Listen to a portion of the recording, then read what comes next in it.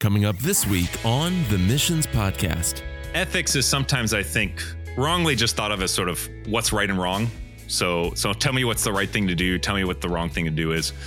And ultimately, though, ethics is, as a Christian, it's really, I think, about how do we honor and glorify God with everything that we do. It's really thinking on our actions. It's the fulcrum point between theology and practice. So it's after I actually do something, let me reflect upon it and consider whether I'm doing this for the glory of God, whether I'm doing it for my own personal benefit. And so ethics is this way of unpacking sort of the process of how we think and do things. Catch the Missions Podcast every Sunday night at 7 p.m. on your favorite podcast app or on missionspodcast.com.